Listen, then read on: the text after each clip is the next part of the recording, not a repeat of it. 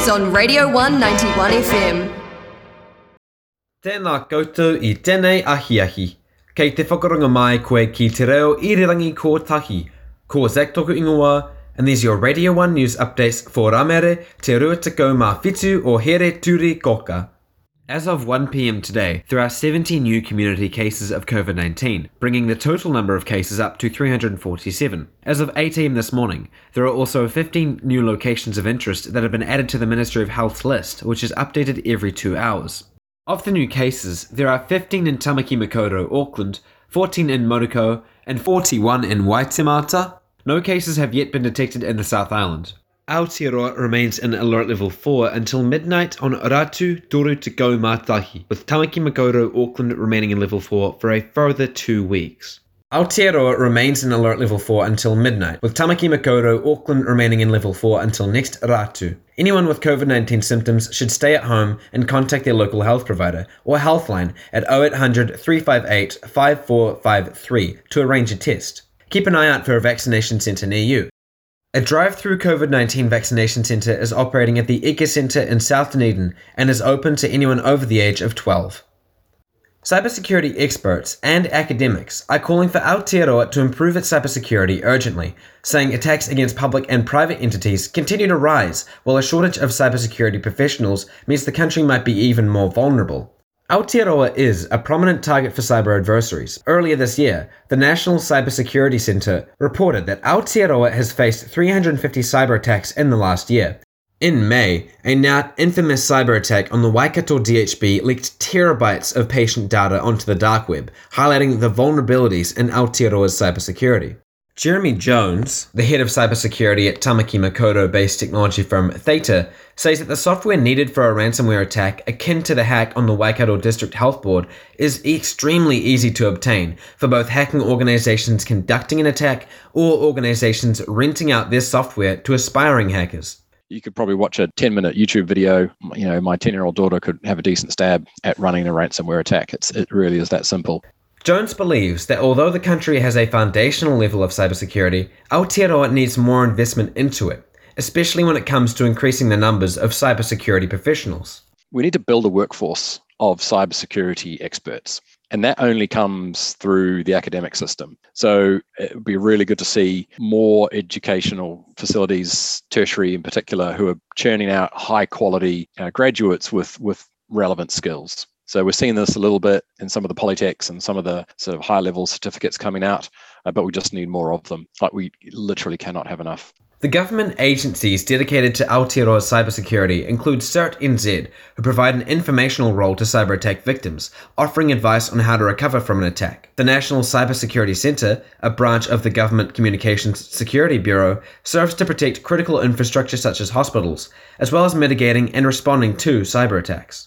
Universities are a large target for hackers too, especially for state-sponsored groups who seek to steal the intellectual property developed by researchers at tertiary education facilities around the world. There is a particular class of threat who aren't interested in ransoming your environment. They're interested in stealing it. And those are usually nation-state adversaries who literally built into their mindset, ethos, and national mantra, they don't care about stealing. And they will steal whatever they need to feather their own nests in terms of their own industry, their own academia, their own products, and their own sort of national outputs. And there are countries out there that, if they're not already doing so, will be right deep inside almost every single tertiary organization in New Zealand, stealing all of your research.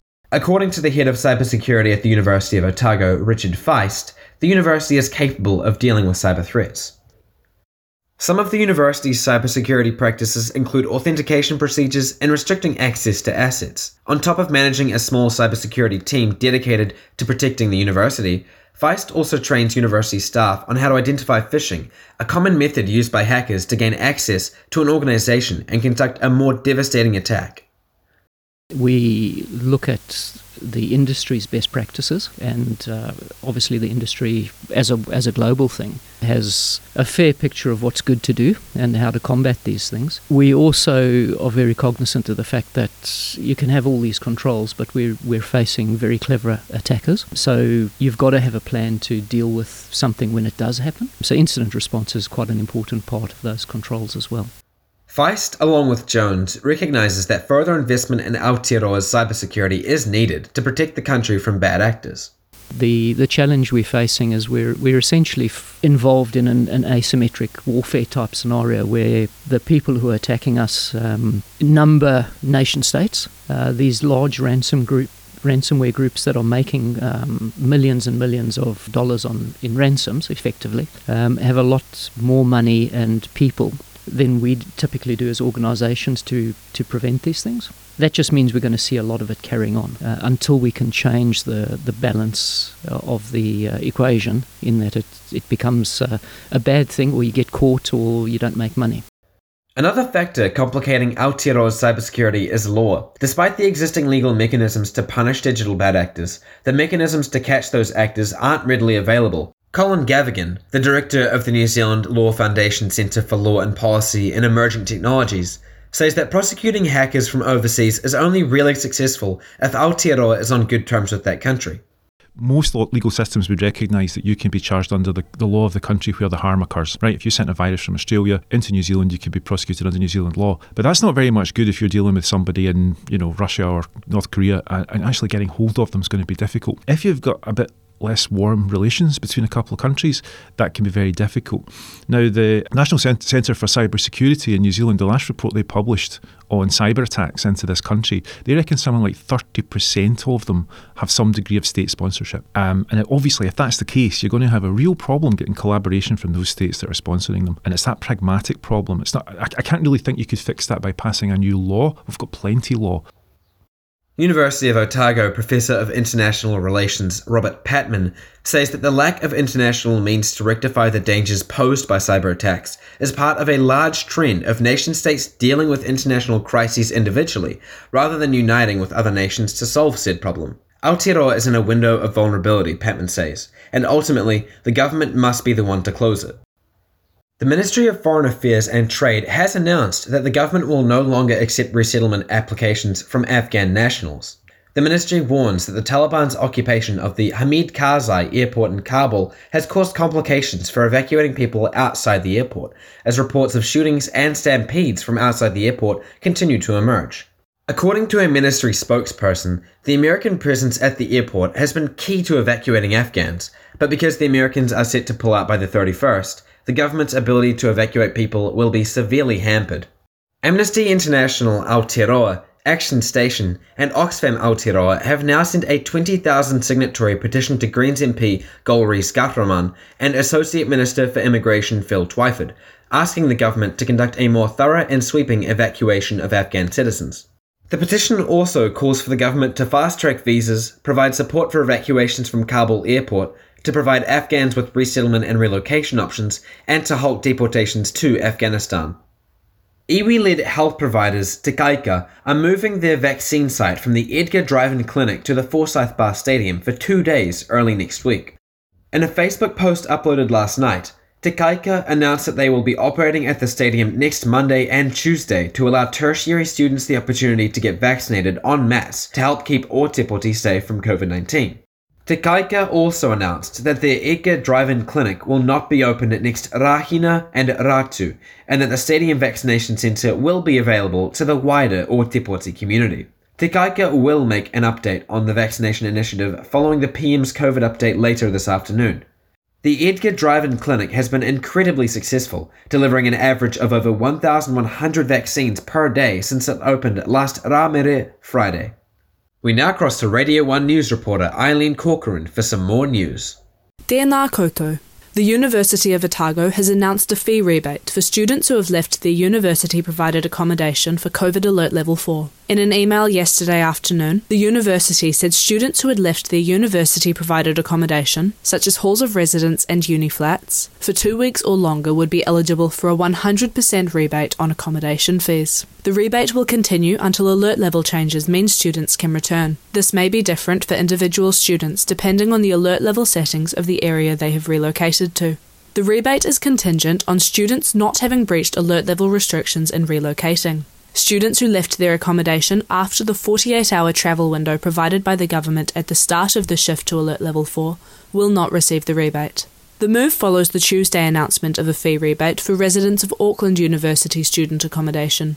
During last year's nationwide Level 4 lockdown, students in halls of residence around Aotearoa expressed dismay with the responses of their accommodation providers, particularly in relation to fees. The Parliamentary Select Committee inquiry into student accommodation held earlier this year was partially motivated by the responses of university accommodation providers to COVID Alert Level 4. Students who have been financially affected by the shift to COVID Alert Level 4 can apply for the Pūtea Tautoko Hardship Fund via their eVision portal. OUSA Student Support can also help students in accessing financial assistance. Ko Eileen tēnei. Kia ora, Eileen.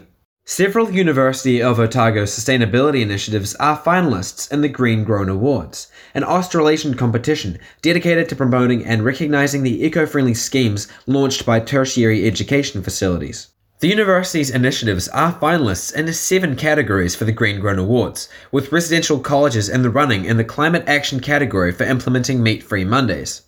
The university's partnership with Waste Management New Zealand has landed them a finalist spot for the Leading the Circular Economy category, while the Unipol recreational team is a finalist in the Creating Impact category. The university's Sustainability Neighbourhood of Flats for Students is a finalist in the Building Back Better category for developing a living lab. The Living Lab initiative involves 3 neighbouring flats, where residents are supported to live sustainably while assisting with research and student projects that aim to inform the wider student community and landlords. The awards will be held virtually on Te Ko Mā Waru or Whiringa Ārangi. Oh wow folks, that was almost too much news. Luckily we have weather featuring Mackenzie up next. The Radio 1 91 FM weather. Haere mai, ko Mackenzie tēnei. These are your Radio 1 Te Reo Irirangi Kotahi weather updates for the Raumere Te Rua Tekau Whitu o Here Turi Koka. Not gonna lie, today isn't looking too bright. The day will be cloudy with occasional rain or drizzle developing later this morning. We also have some easterly winds as well as a high of Waru and a low of Whitu. Āpopo, the weather won't be much different folks. The day will be cloudy featuring occasional drizzle with northeasterlies developing. Expect a high of Tekau and a low of Ono. Now let's get into some astrology.